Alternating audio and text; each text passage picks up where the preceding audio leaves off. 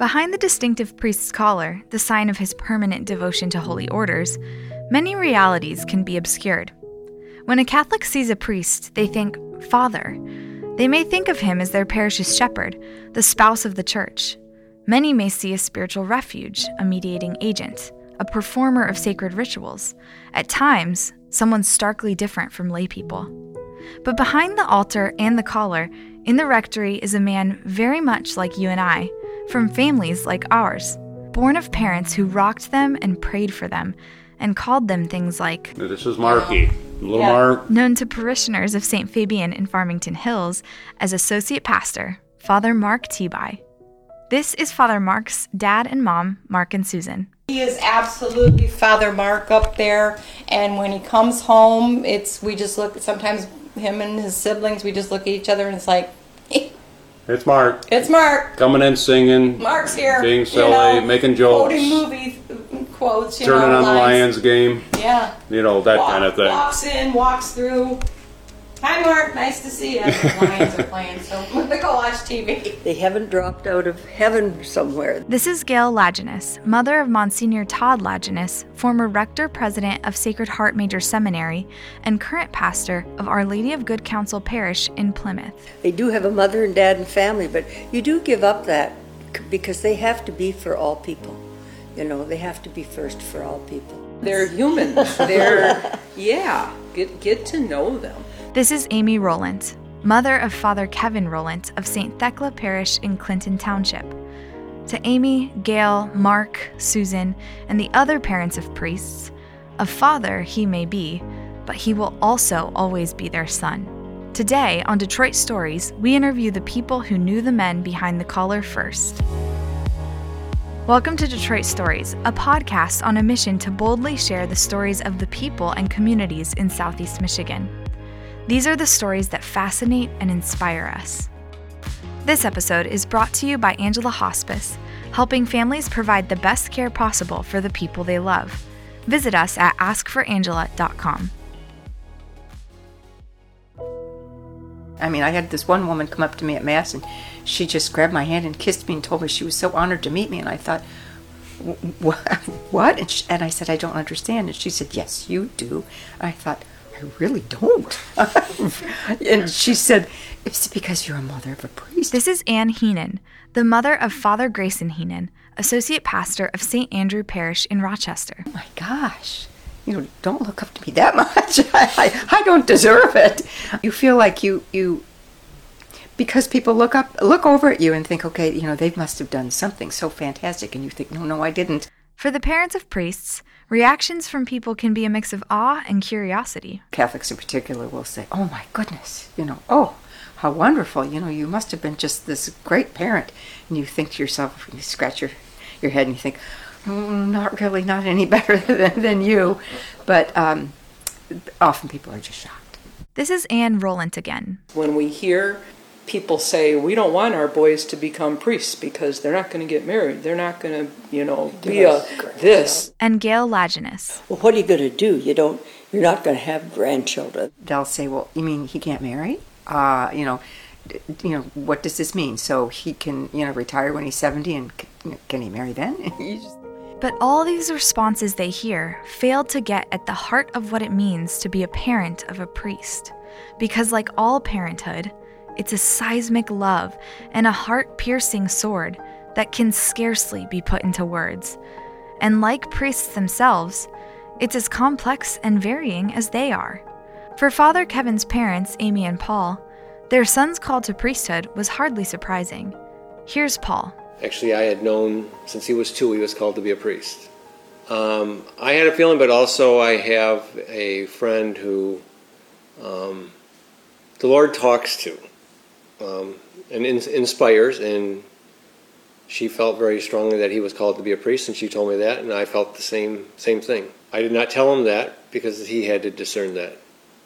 And when he told me, I said, I've been praying for your vocation every day since you were 2 years old. We both had this happen to us, but we didn't kind of talk about it. Here's Amy. When I was holding him as a baby, and Paul is part of a religious order, which is run by Father Jack Fabian, And the words that came to me was, this is Father Jack's replacement. And it wasn't so much literally Father Jack, but I took it as your son will also be a priest. And as I said, that I was holding him as a baby at that time. Neither one of us really shared with Kevin any of that, probably until after he was ordained. So when Kevin told them about his decision to enter seminary, far from unnerving, it felt like the long-awaited answer to prayer. I wasn't shocked at all. I was glad and joyous that he was responding to the Lord's call. I prayed for all three of them to be priests. If God wanted them all, that's what I wanted for them too. For Gail Lajeunesse, her son's answer to the call to the priesthood was also the answer to what she'd been praying for all three of her sons for many years. Yeah, I got one, and we're thrilled. Well, the first time he approached me is I had all boys, and they had to do dishes. And it was his turn doing dishes that night. And he says, Mom, I think I want to be a priest. He was 11th grade. Let's sit down and talk. Yeah, I was really thrilled because we also had prayed. I remember Todd when he was little, and I always thought he might be. He used to always be on his knees praying. When I'd go by his bedroom door, he was always on his knees praying.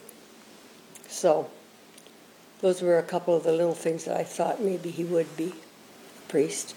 But not all the parents interviewed had as much time to process their son's decision. Grayson was probably about 12. He was attending St. Paul's School just up the road here. And he said, you know, Mom, everyone loves Father Bob. This was Father Bob McCabe, who was the associate pastor there at the time. He said, you know, I think I wouldn't mind becoming a priest. And we both kind of looked at each other and thought, oh, wow, that's an interesting thing to say for a 12-year-old man, a young boy. Anyhow, he occasionally talked about the priesthood after that, but not all that often. This is Father Grayson's father, Rusty. He didn't tell us that he had applied to the seminary until the spring term of his senior year in college. And that's, he had lined up a year's missionary work with a French group called Hearts Home, and he was going on that after he graduated from college that spring, that early summer. And that was the first time he told us that he had applied to the seminary and was hoping to pursue a career, a calling in the church. Well, we were really proud of his decision, but we were both rather shocked. Anne and Rusty had not had a decades-long intuitive sense about priesthood for their son. They had been spending his life picturing his future wife, his children, their grandchildren. Their daughter Elizabeth imagined cousins for her little ones. And these sacrifices weighed heavy on the hearts and minds of his family. And following shock is, a period for me of sadness, and that was actually quite profound. I think I cried for 3 months. I tried not to let him see it because I wanted to support his decision, but I know he could sense it in my, in my the way I acted. Anyhow, it's funny because I've run into this with other parents of priests. You have your dreams for your child, and that dream for you, that dream has to die. And it sounds odd to say that, but you go through a little grieving process because the idea of having a daughter-in-law and grandchildren, it's dashed, and there's a sort of grieving period that you go through. At least I did, and I've talked to other mothers who have as well, that you just finally have to just, let that go. That sadness certainly resolved. And when we met other seminarians, you just saw the joy in them and the fun in them and got to know some of the other parents, and it was a really delightful experience, and that sadness was just totally gone. For Mark and Susan Teeby of Monroe, Priesthood had always seemed like a possible path for their son Mark, the oldest of their 8 children, who mentioned it occasionally growing up. If it was going to be anybody, it would be Mark. His personality leaned towards a more contemplative side of him, where you knew he had an interior life going on. You could see that in him. He didn't seemingly, other than he likes his toys and that, he doesn't dwell on money and values of things and making that important. That's just not. It never was what he was about. So that kind of thing. So while they were prepared for this path in theory, reality hit them hard when they dropped him off at Sacred Heart Seminary. Well, I can say that when it really hit home was when we dropped him off at the seminary and we was driving away and he was standing there. Was actually I was sad, because it's the first, he was our oldest.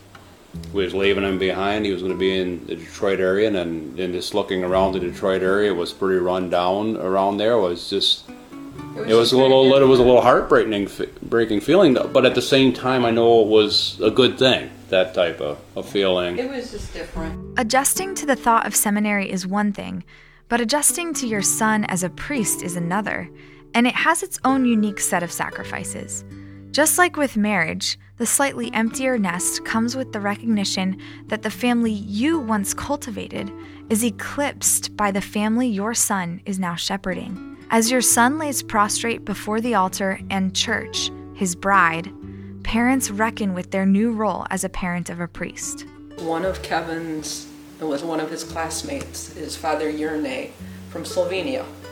And he was ordained up in the Upper Peninsula. And his parents came from Slovenia. They don't speak very much English at all. They don't speak much English. But I can remember after his ordination, and I went over to his mom, and just we held hands, and I said to her, "There's nothing like being the mother of a priest."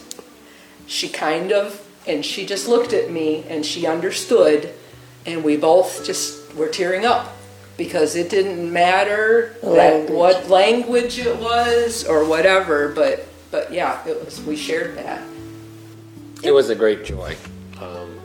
I look at it as that was Kevin's marriage. He was married to the church, and that was his great special day. It was the completion of what he's been called to do, fulfilling his vocation, and it was the start of the priesthood and the end of the seminary life, and it was just a great, great joy. Well, Todd, on that final day, or days, he was back from Rome, and he had his little nephew in his hands, the only one we had at the time. And he said, "This I'll never have, but I've got something more special in the priesthood." So he was just cradling that little guy. And Parents of priests get to revel in their son's work in a special way. A pride that comes from knowing the hallowed path their sons trod is a path of utmost sacrifice and significance. People will come up to us after Mass and they just, he's so great. He's such a terrific priest. We love him. We have him over for dinner. He's so good with our kids. And you think, well, you're very grateful to hear it, and you tell them they're very kind to say it. It's funny because when you hear it for the 1,500th time, you still remain grateful and still are happy. I'm proud of him as far as, and still fairly amazed that it's like, this is Mark.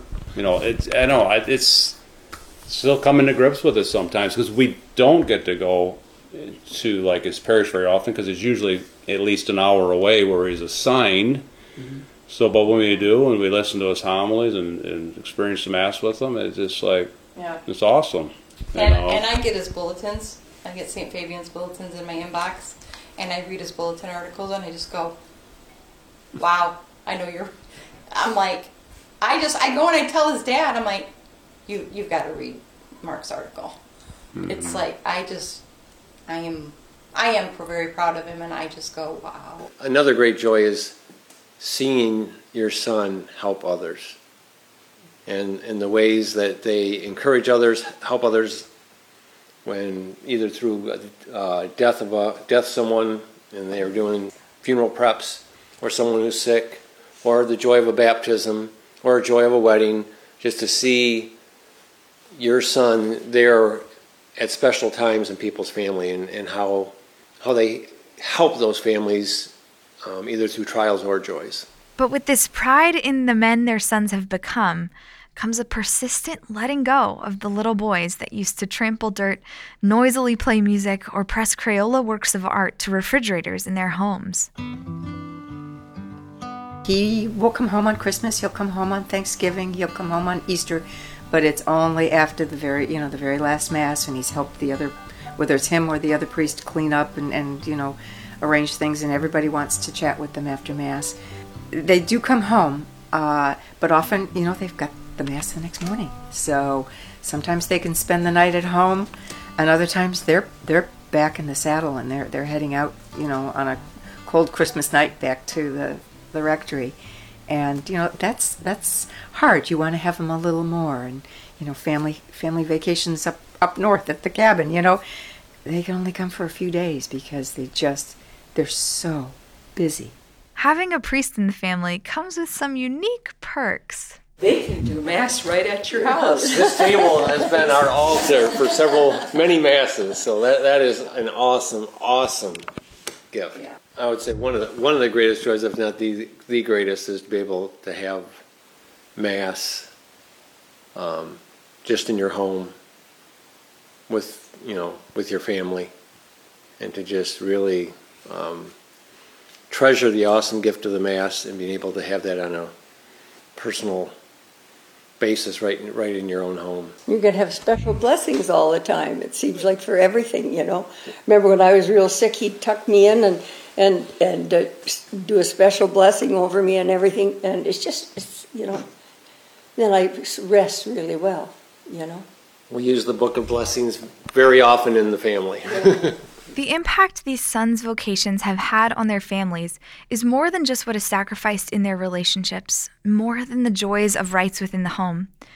Each family spoke of the indelible impact their chosen path had on the spirituality of their parents. They shepherded their own parents closer to God. Well, when your son becomes a priest or is in seminary, you kind of reflect on your own spiritual life. And I thought to myself, well, I went occasionally to Mass through the week, but now I'm a daily communicant for the most part. And you realize when you talk to these other parents that their sons' decisions also made a difference in their faith life too. They kind of, you feel like you're almost been pulled up short. You think, I've got to reconsider my faith and explore it more deeply. I think in the last 10, 12 years, we've definitely go to Mass more often. We have spiritual readings and prayer times that we do put emphasis on and doing each day, and we try to do the rosary daily and stuff. So we have incorporated a lot more focus, I think, on our faith since this journey began with Mark. I think that you become more and more prayerful, and I think you automatically become more prayerful as you grow older too, in both ways. But you see, it's all around you, Inspired by a decline in recent years in the number of priests in the Archdiocese of Detroit, Archbishop Vigneron responded with a call for a year of prayer for priestly vocations. The hope is that through this, we will work toward a culture that fosters vocations to the priesthood. So what does this mean for the parents of potential priests? I would say before thinking from the mindset maybe from a parent who was hesitant about having their child, especially if it was an only son or something, to do that, to just step back for a while and pray about it and not come right out negatively to the child, because it seems to me that's discouraged several vocations along the way. And so try to go interior and give that a chance before you just rule it out and discourage that child. You need to support them. You need to trust that God is calling them, and you need to trust that if it's God's will, it will be fine. You know, like I said, so we're kind of country folk out here, and taking him to Detroit and leaving him behind gates and barbed fences was a little intimidating. But if there was any place that I was going to leave him that was a little less than an hour away, I felt good about that because of it was God's call. That was Mark's vocation. That was, you know, our vocation was not that. We needed to just support him, and that's what I would tell any parent is. It's hard. I'm not going to say it's not hard, but you need to trust God in this. And if you're struggling with it, if it is God's will, yeah, you're never going to be happy. And so if you go along with God's will, you're going to know it. You're going to feel it, and the Holy Spirit's going to make you, filled with joy about it eventually. Detroit Stories is a production of Detroit Catholic and the Communications Department of the Archdiocese of Detroit. Find us on Apple Podcasts, Spotify, Amazon Music, or wherever you get your podcasts. This episode is brought to you by Angela Hospice, helping families provide the best care possible for the people they love. Visit us at askforangela.com.